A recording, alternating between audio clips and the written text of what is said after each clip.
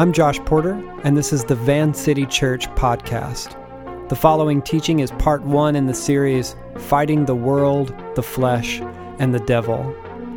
In the modern world, the notion of a supernatural boogeyman called Satan, who puppeteers much of the world's evil, is dismissed as the superstition of a bygone era. And yet when we look to the scriptures and to the teachers and practitioners of the way of Jesus throughout history, we find not only belief in an unseen spiritual realm, but an aggressive engagement with it.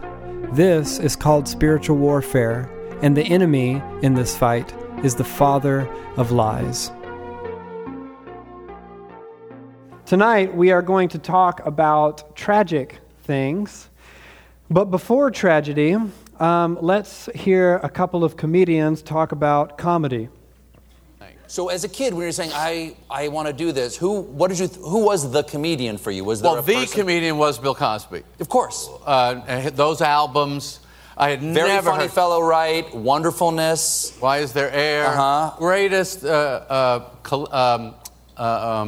what's the word? Body of work. I think in comedy is his. Can you still listen to his comedy? Oh, yeah. Yeah, I grew up on his stuff. Like, I think he saved my life. Right. Because when I was a kid, I had like a tragedy in my life, but for the next 2 years, I listened to Bill Cosby albums every night before going to bed. I would hide the speaker under my pillow so my mom wouldn't hear that I was listening to Cosby every night. You could drop a needle anywhere on those albums, and yet I can't listen to it now. No. I just can't. I can't separate.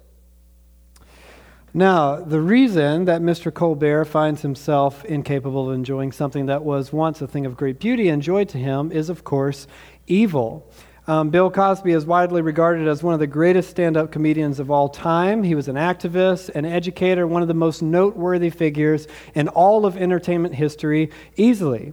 But it seems that now what Cosby will most be remembered and recognized for is a series of sexual assault accusations. In April, he was actually found guilty of 3 of those charges and sentenced to as many as 10 years in prison. And I read just this week that more charges have begun to accumulate.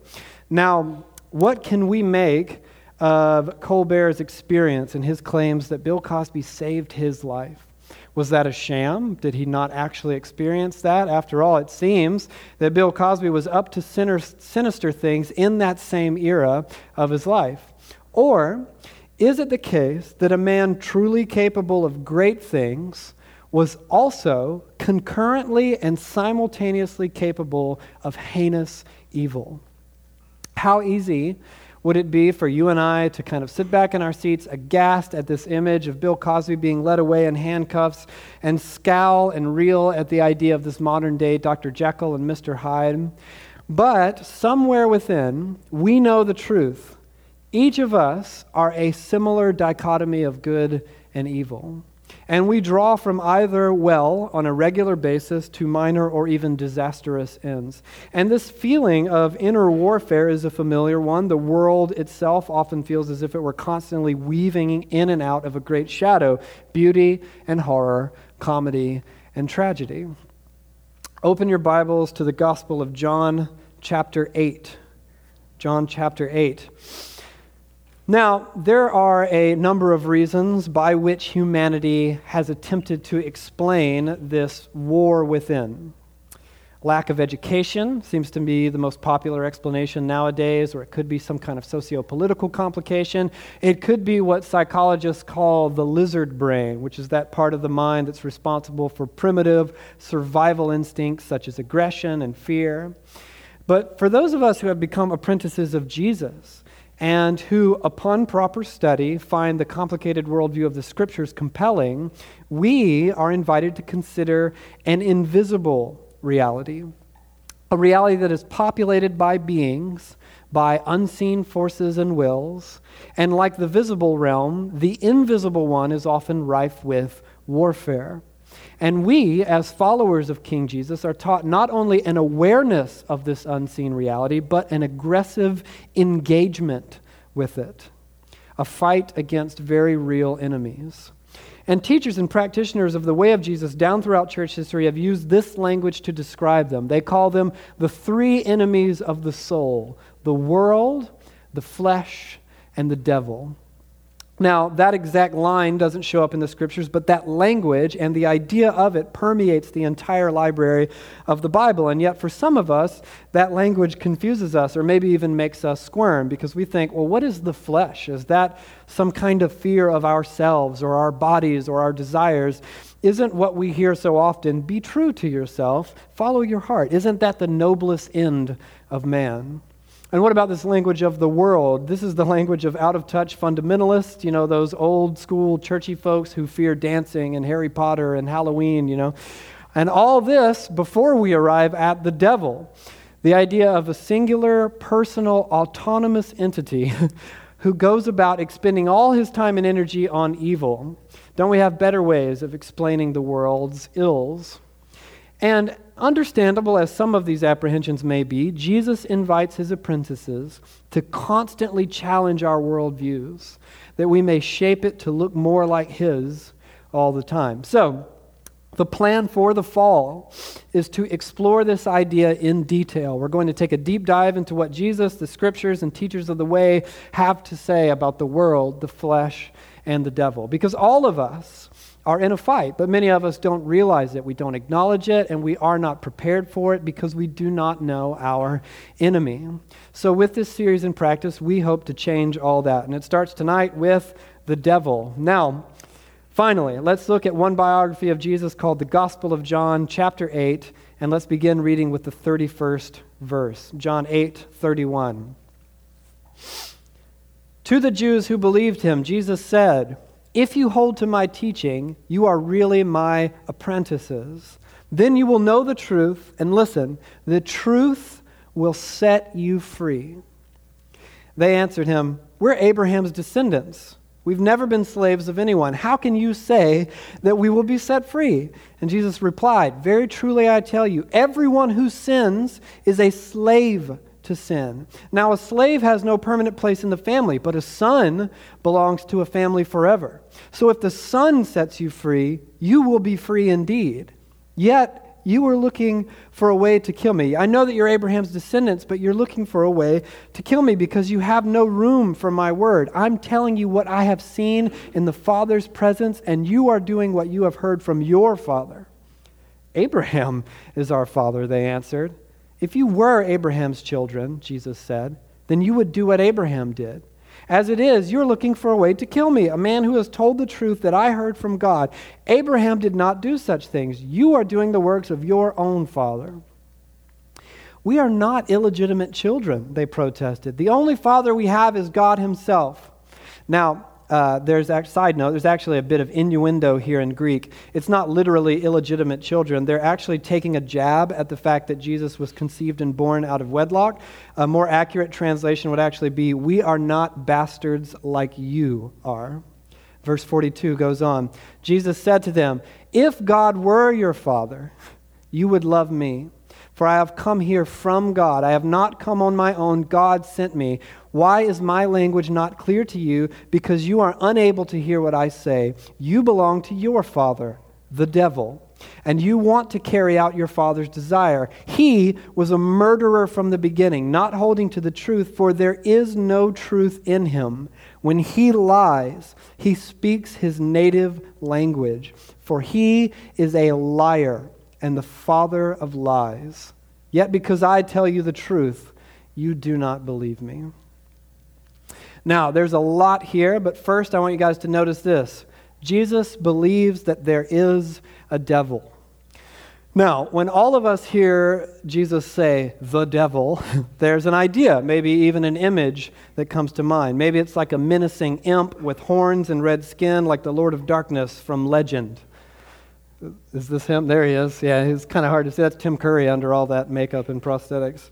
Or maybe when you hear devil, you think of an icon, like the sigil of Baphomet used by Anton LaVey's Church of Satan. Earlier, I was testing these slides while worship was going on, and I was like, this is the weirdest. No one take a picture in here while we... It was funny to me anyway. Or maybe you don't think of a symbol or an entity proper. You think of an impersonal yet malevolent force at work in the world, like the dark side in Star Wars. But actually, none of these ideas are consistent with the worldview of Jesus. In Greek, the word Jesus uses to describe this entity called the devil is diabolos, where we get the English word diabolical. And diabolos is actually from a verbal root meaning to slander or to accuse. More literally, the word is the slanderer or the accuser. And this is actually among many names for a creature referenced throughout the entire Bible that is also known as the Satan or the serpent or the evil one or the tempter, the destroyer, the deceiver.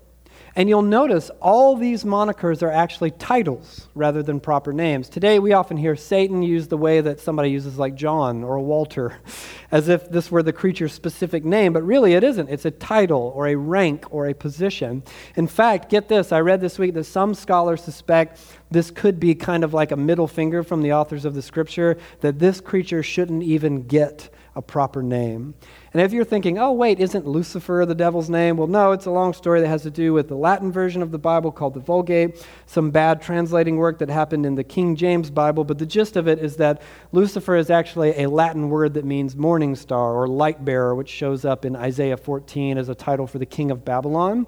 And because of later references to Satan as an angel of light, the title became confused with the devil proper. All that to say, this creature gets no proper name, not Lucifer or anything else, but it does get a title, the Satan, the accuser. In fact, 3 times Jesus himself refers to this creature as the ruler of this world.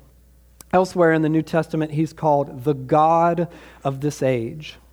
And that word ruler that Jesus used is archon in Greek. It refers to a high-ranking political official with authority and dominion over a specific geographic location. To Jesus, the Satan is the most powerful and influential creature in the world, the God of this age. Now, if you grew up around the church or you just know Christian stories, maybe you've heard stuff about this creature, maybe you've heard his backstory.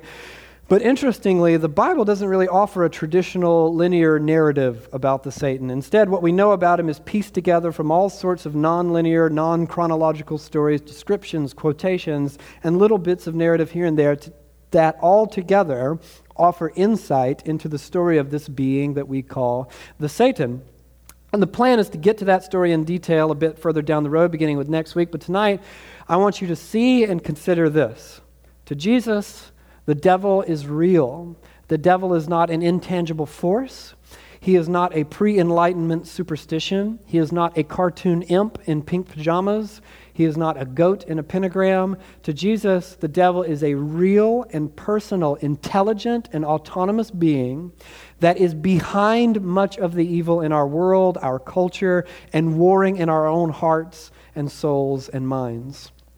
In the story we just read from John's Gospel, the Satan is behind the evil within the religious leaders of Jesus' day. In fact, there's actually a Hebrew slight that gets kind of lost in translation in which Jesus connects the religious leaders to a prophecy in Genesis 3 about the seed of the serpent, if you know the story. And he says, the devil is your father.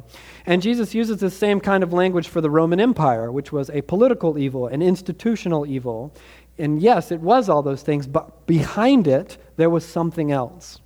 Now, depending on your background or your story, your journey with Jesus, maybe all this is old news. Maybe it's brand new information, I don't know. Maybe it's outlandish or goofy sounding to you. Maybe to you it seems archaic and absurd that we need a boogeyman to explain why the world is bent out of shape. But as with every one of these practices, our invitation to you is to join us on a journey. Consider the possibility that Jesus was not outdated nor uninformed, but was perhaps entirely and accurately aware of something difficult for us to imagine in the modern world. To Jesus, the devil is real. That's point number 1. Secondly, to Jesus, the devil is, and I quote, a murderer. His agenda, his goal is to murder. Like so many fictional villains on which the devil is either consciously or subconsciously based, he wants destruction. The way that Alfred Pennyworth explained the Joker to Bruce Wayne, if you remember the film, he said, some men just want to watch the world burn. This is why C.S. Lewis wrote this. There is no neutral ground in the universe. Every square inch, every split second is claimed by God and counterclaimed by Satan. Thus, when your world, your family, your relationships, your own soul feels as though it has been brought into some kind of existential war zone, the reason could just be because they all have. To apprentice Jesus is to acknowledge this reality and to take your place in that fight. Now, the third thing I want you to see tonight is this, that if the devil's goal is murder, destruction, the desolation of God's good world, and of your very life and soul in the process, if that is the Satan's end, then the means by which he works to achieve it is, and please listen, lies. Jesus calls the devil the father of lies, the origin of lies, the progenitor of lies. When he lies, he speaks his native language. Now, maybe you think, sure, the devil lies, it kind of makes sense. But realize that when many of us imagine what we call spiritual warfare, we think of things like exorcisms or maybe like terminal illness, doing battle with the devil. We don't think of going to battle over lies. How many of us have heard stories from often well-meaning followers of Jesus who describe everything from like a cough to a parking ticket as like being under spiritual attack, Or conversely, how many of us know or have known or have been the type of people who face heinous evil and dismiss the devil's involvement as superstitious nonsense? So we either stretch spiritual warfare to a breaking point, or we dismiss it altogether, or maybe we just relegate it to a paradigm of extremes, meaning like exorcisms maybe, or natural disasters, or terminal illness. Maybe that's spiritual warfare. And those things are either directly or indirectly connected to the devil, yes, but in tonight's text, Jesus' most in-depth teaching on the devil, he doesn't mention exorcisms or cancer or tsunamis. Though there are demons and disease and disaster in other gospel stories, this story is about an intellectual debate with religious leaders. And the debate is about truth and lies. So again, for Jesus, the devil is real. He's the most powerful, influential creature in the world. His end game is to kill and to destroy, to murder, in other words. And finally, his primary means of doing this is by lying. Yes, he uses disease and disaster, among many other things, but his primary means of achieving his evil in the world is through lies, deception. So consequently, for Jesus, the fight against the devil is a fight to believe the truth and to reject lies. You guys still with me? You all right? Great, thank you. Now, do me a favor, sharpen up for a second for this next bit. It's a bit on the dense side, but it's going to be so important for us going forward. Let me pose a broad question for you guys. What is truth? One definition could be that truth is that which corresponds with reality. And one definition of reality might be the wall that we hit when something is not true. So if, for example, I convince myself that I can breathe underwater, which is something my son told me recently. We were swimming in a pool. He's like, I can breathe underwater. I was like, all right, well, good luck. Reality is, I wake up from the blackout and someone's doing CPR. Like, oh, I guess I can't. That's the wall you hit when something isn't true. And this is why we use expressions like, face reality, or that's the cold, hard truth, my friend, whatever. And so when we say that's a lie, we mean that does not correspond with reality. It's just not reality that I can breathe underwater. So if my daughter starts crying in another room, this never happens. I rush in and I find my son looking all suspicious, on the other side of the room with like this big toy, and she's got a mark on her face that matches the shape of the toy. And I say, did you hurt her somehow? And he's like, no. What he's saying is that claim does not correspond with reality. That's not what transpired. And of course, his claim is flimsy and it's a whole mess. Now, truth is reality. In other words, that's what we're getting at. Truth is reality. Lies are unreality. All right, hang in there. Stay with me. All of us, whether we like it or not, live out of what psychologists call mental maps. You might call this your worldview, in other words, or your narrative. In the church, we often call it our faith. Now, your mind does have actual maps proper, unless it's like mine and that part just fell out when you were a baby or something. The ones that remind you how to get from work to the grocery store or back home or whatever it might be. And this is actually a great analogy for us, because if that map corresponds with reality, then you will arrive at your destination. It's quite convenient. If it does not, then you will not arrive at your destination, or at least you won't get there until you adjust your map to correspond with reality. In much the same way, you live from maps for all of your waking life. Maps that navigate relationships, or sexuality, or career, or ambition, fear, anxiety, money, parenting, and on down the list. These mental maps are little more than a collection of ideas that you have.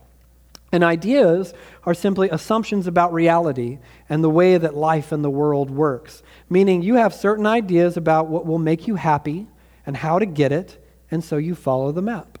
And our entire world is made up of people and their maps. Happiness, ideas like democracy or capitalism or human rights or even theology is a collection of ideas about God. And all of our ideas converge to create a mental map, and we use that map to navigate reality. Or, all that put plainly, you believe things to be true, and you live a certain way as a result. Now, hang in there, because this is where things get really interesting. The bizarre and complicated thing about human beings is that we are capable of holding in our minds both things that do and do not correspond with reality. And we can hold both of them concurrently, meaning that we are able to envision what is and what is not, and in a good sense and a bad sense. So I remember once having a conversation with a friend of mine about this fantasy film, one of my favorites called The Dark Crystal, and this friend of mine said something simple and profound, which was that this film was such an incredible realization of the human capacity to just make stuff up. He's like, look, isn't this weird? People can just make things up and then realize them on a screen this way. And this is what scientists argue actually separate us and our potential from other animals, which is the capacity to imagine that which is not, at least not yet. So this means that we can conceive of a world that is unseen, meaning like we can understand the idea that there might be a God, we can understand spirituality, intimacy with God that we can't see, and on down the list. But it also means that we can dream about a future that does not exist and then work to build it in the present. All creativity blossoms from the imagination. Music, literature, film, programming, baking, architecture, it's all envisioning what is not yet reality and then working to make it a reality. Now, you may have guessed that this incredible strength of the Homo sapien is also its great weakness. Because we can imagine unreality for the betterment of humankind and the world. Yes, awesome, that's amazing. But we also possess the capacity to believe, to trust in, and to live by that which does not correspond with reality. Dallas Willard said, we live at the mercy of our ideas. We believe things to be true, and we live a certain way as a result. When what we believe about God, about relationships, about sexuality, about ambition, about creativity, what we believe about those things is true, then we live in accordance with the truth. And as Jesus put it so well, the truth will set you free. But when what we believe about God, relationships, sexuality, ambition, money, the world, are not true, then we live a lie. We open not just our minds, but our bodies, the world around us, to the poison of deception. And we set ourselves against other people, against ourselves, against God himself. Think of the way, for example, that mental illness ravages a person's life by trapping them in prisons of unreality. A few months ago, a young lady joined us after the gathering. She wandered in off the street. She was convinced that she didn't need shoes, even though it was really cold outside and wet, and she wanted to jump off the balcony. She was convinced she could do that. We had to stop her. We could not convince her otherwise. You know this from living in the city if you do, or if you've come up these steps on a Sunday evening, a particular Sunday evening. A couple of years ago, I used to ride my skateboard to an office in Portland every morning, and I would soar past, it's not an exaggeration, probably a half dozen or more disheveled, unwell men and women who were screaming at people and things that did not exist. And of course, those are extreme examples, but in much the same way, when what we believe is not true, then we imprison ourselves in a world of lies, and we are at the mercy of those lies. And sadly, we as human beings are perfectly capable of doing this. We can believe things that lead us not to life, but to death. Okay, you guys still with me? You all right? Great, thank you. All that to say, Jesus calls the devil a liar. And I mentioned briefly a few minutes ago, Jesus refers to this story from Genesis 3 in condemning the devil as a liar. And this is, of course, a familiar story with a talking snake. I'm sure you've heard the whole thing or seen it on, a cartoon or a flannel graph or something. We'll talk about that in depth next week. But for now, if you know that story of the garden, the snake, remember that in that story, when this personification of the devil approaches Eve with sinister intent, he does not bare his fangs. It's a snake after all. It seems like it'd be fitting. He does not strike at all. He brings no club, no sickness proper, no constricting stranglehold to get Eve. Instead, he brings an idea. Psychologist M. Scott Peck wrote this groundbreaking book called People of the Lie, and in it he calls the devil a real spirit of unreality. And the basic thesis of his work is that often when one becomes convinced of a lie, they live accordingly, and the lie somehow becomes true. So, if, for example, you, as a result of your wiring, things that have happened to you, your trauma, your family of origin, all that, you come to believe that you are an unlovable person. You believe that you're dirty, that no one wants you, the world around you is cruel and unforgiving, then you can, via years of embracing those lies and living in accordance with those lies, you can become the type of person who is cold and miserable and angry and deceitful and hurtful and toxic and insecure and isolated, and who is frankly, for a great many, not that lovable. Until you put down those lies you've come to believe and are liberated by the truth of Jesus. And we'll get into all that in this practice. Or, if you believe the widely held cultural norm that humans are little more than thinking animals, that life is a little more than a meaningless blip on the map of human or world history, universal history, that sexuality and gender are invented constructs engineered by an oppressive patriarchy, that morality is fluid and subjective. If you believe all that, you can create and contribute to a world in which human beings regard one another as base objects who use, abuse, and destroy one another. And it sounds terribly familiar. Just turn on the news. It'll be available to you at any given moment. So listen, the devil's go-to primary approach to his campaign of murder is to lie. So, as we navigate this practice for the next few weeks, here's the idea we want you to understand. The devil's strategy is to use deceitful ideas that pander to our brokenness and that have become normalized by a broken society. Let me say that one more time. The devil's strategy is to use deceitful ideas that pander to our brokenness and that have become normalized in a broken society. This means that the devil's best weapons aren't just innocuous, untrue nonsense. He won't come to you with lies that have no emotional value or no resonance whatsoever. So it's unlikely the devil's going to whisper in my ear, if you play the Queen record backward, it sort of sounds like something about marijuana or whatever that we were saying back then. Because I'd say, so what? If Freddie Mercury was some kind of backwards singing genius, I'm still never going to try marijuana, and I'm really not going to listen to the album backwards. So I don't understand what that has to do with anything. So I doubt the devil will use those kinds of lies that have no emotional weight, no resonance, no value. Instead, he will play to our disordered desires, to the things that we want for happiness, our insecurities, our brokenness. He will appeal to us with half-truths or stretched truths, or a truth that has been warped through the broken glass of our sinful desires. Because it's not just that we do evil things, it's that we often want to do evil things. Warring inside you are the concurrent and dichotomous human wills to do both good and evil, and often in the same breath or within the same circumstances. This is what the New Testament writers call the flesh. And we'll talk about it in depth, about the flesh throughout the series. For tonight, understand that no one sins out of a sense of obligation or for the heck of it. We sin because we believe lies about what will make us happy, lies about what is best for ourselves and other people in the world. Meaning, you don't lust out of obligation. You don't schedule a time and say I wish I didn't have to, but I got to. It's this time to lust. You objectify men or women because you believe that doing that will make you happy, even if just for a moment. You don't take things that aren't yours or degrade creation or lose your temper with your kids or mistreat your friends or languish in despair or hurt yourself and other people because, like exercise, you just discipline yourself to do it even when you don't want to.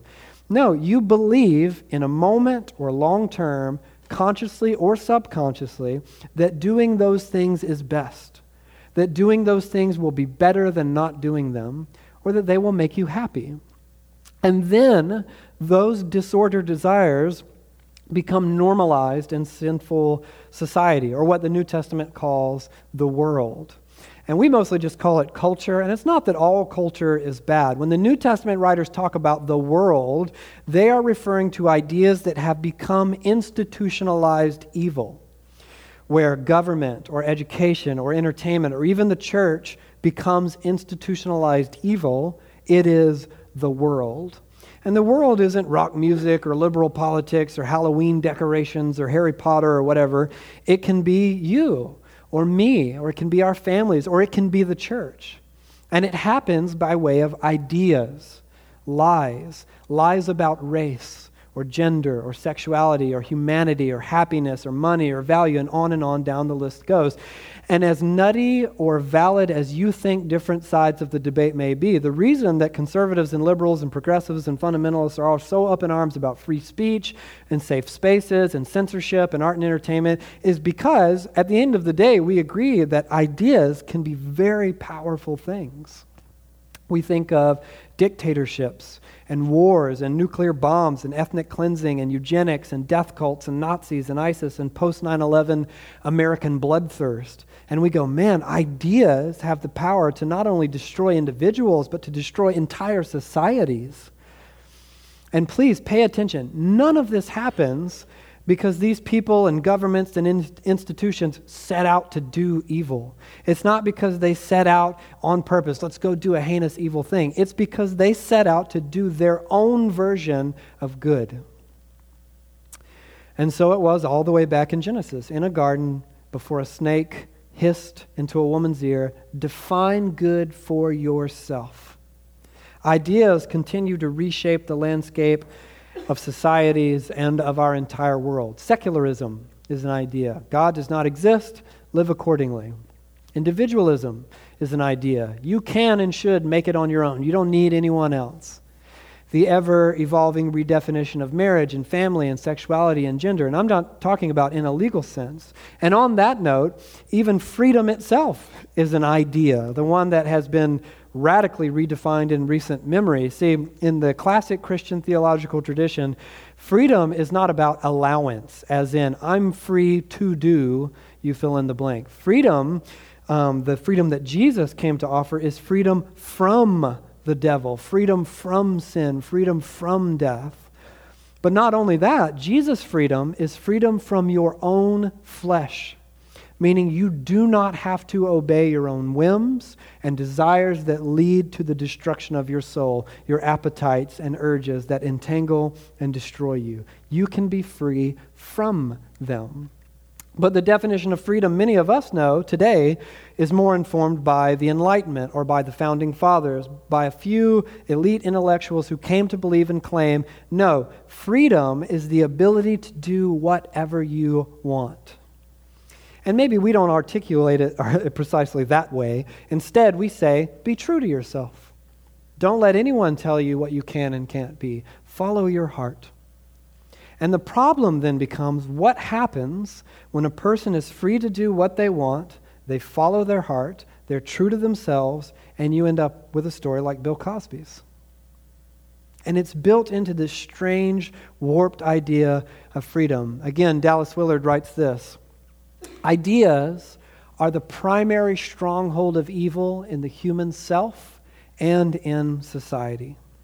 This weekend, Abby and I took our kids to the pumpkin patch on Sauvie Island, one of like 10 down there or whatever. And I was on the hayride, with the crowd of people. It was bumbling along. Everyone's, it's a hayride. I don't know what the thrill is, but it really is quite fun. And I was, behind this gentleman, and I was reading his sweatshirt. He had some kind of like pro-American military, go get the terrorists propaganda sweatshirt on. And I was just reading it, and for a moment on that hayride, I was taken aback, and I thought, man, isn't it fascinating that So many people down throughout history convince themselves that it's good and necessary to kill other people in the name of ideologies and governments and religions. And none of them are like cartoon villains who twirl their mustaches and say, I'm so evil, or whatever. That I didn't know I was going to do the voice, but there it is. They're just people that believe in an idea. And so does the other side. And then people die. Lies, unreality, they come to us in the form of powerful ideas. And these ideas play to the brokenness of people in a broken society, and comedy is always becoming tragedy. But, listen to this, Jesus of Nazareth was and is a teacher, a man with ideas of his own. And Jesus tells the truth. He did not come to lead an army or to run for office. He came as a truth teller. And it's so fascinating that Israel expected this violent military leader for a Messiah, and they wound up with a pacifist who taught nonviolence and enemy love. And one reason that it's weird is because the Old Testament prophecies about the Messiah often make him out to sound like a warlord of some kind. There's all sorts of violent imagery about victorious battle and vanquished foes and enemies crushed under his feet. But as you continue to read the New Testament, you begin to realize Jesus did come to do battle. He did come to destroy an enemy. But there's no swords or rifles or drone strikes. And yet Jesus still manages to, quote, set the captives free, to release those who are in bondage. But the bondage is to lies. Because Jesus outright claims to be, and I quote, the truth.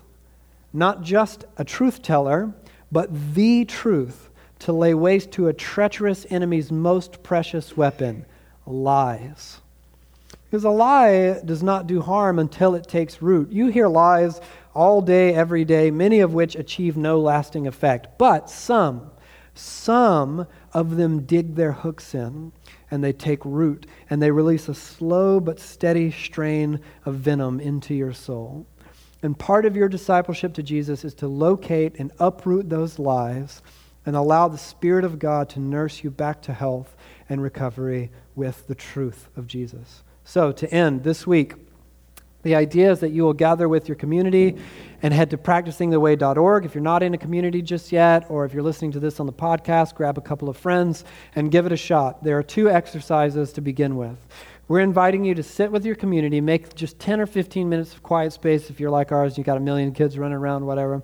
Pray, listen, and begin the quest to identify the lies that you believe. Now listen, this can be tremendously complicated. Many, if not most, of the lies we believe escape our notice because we think they are true. So the idea is to invite God's Spirit and to ask Him point blank, what are the lies that I believe are true? Consider the things that make you anxious, for example. The things that hurt you, the things that scare you, and ask why. Is there a lie connected there? And then if you're comfortable, begin to move them out into the light. Allow other disciples of Jesus, your friends, your family, and your community to confront those lies with the truth. You don't need to be a counselor. You don't need to just pat them on the back. You don't need to be a Bible scholar. You can simply speak the truth of Jesus over them.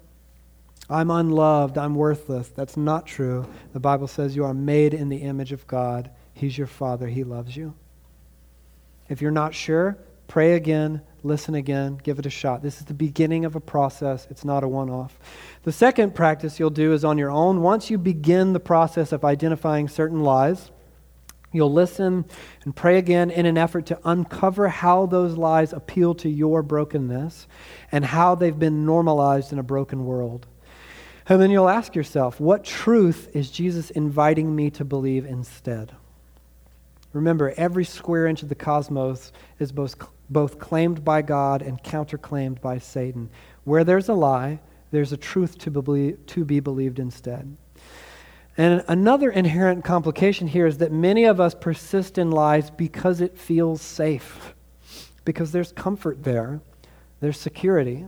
We've come to believe the truth is too scary, it feels like it might humiliate us, or it asks too much, or it costs too much.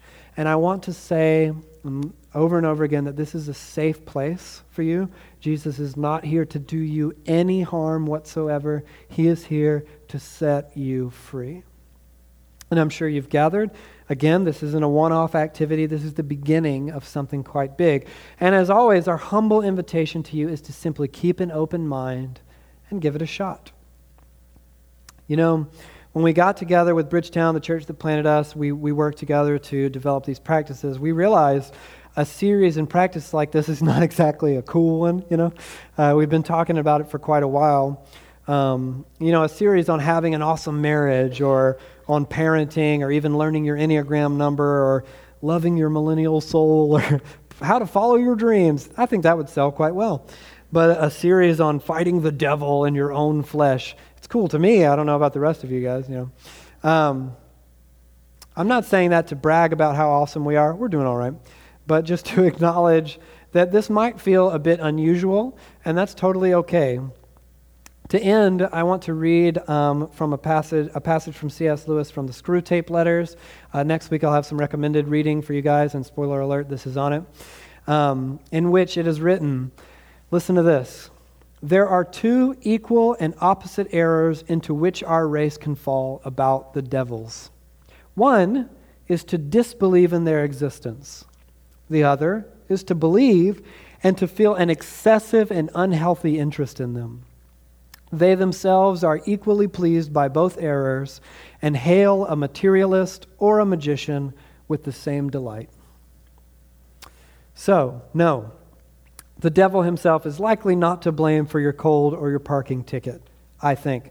But the more realistic problem for most of us, I think, is not the kind of radical overemphasis on the devil, maybe for a couple of us, but for most of us, no. The danger for most of us is failing to acknowledge the devil at all, an overlooked father of lies, and us as the unwitting recipients of his deceptions. So, my humble request again is stay with us these next few weeks, suspend judgment, hear us out, give these practices a shot. I believe that there is something here of tremendous power and value for you and I, not just for the season of our church and our lives, but in the entirety of our journey as disciples of Jesus. Because if Jesus was telling the truth, then the truth, he said, will set us free. Let's pray together and invite God's Spirit to come and speak over us in this part of our journey together. Thanks for listening to Van City Church. There are more teachings and available resources from Van City at vancity.church. You can support Van City financially at vancity.church/give.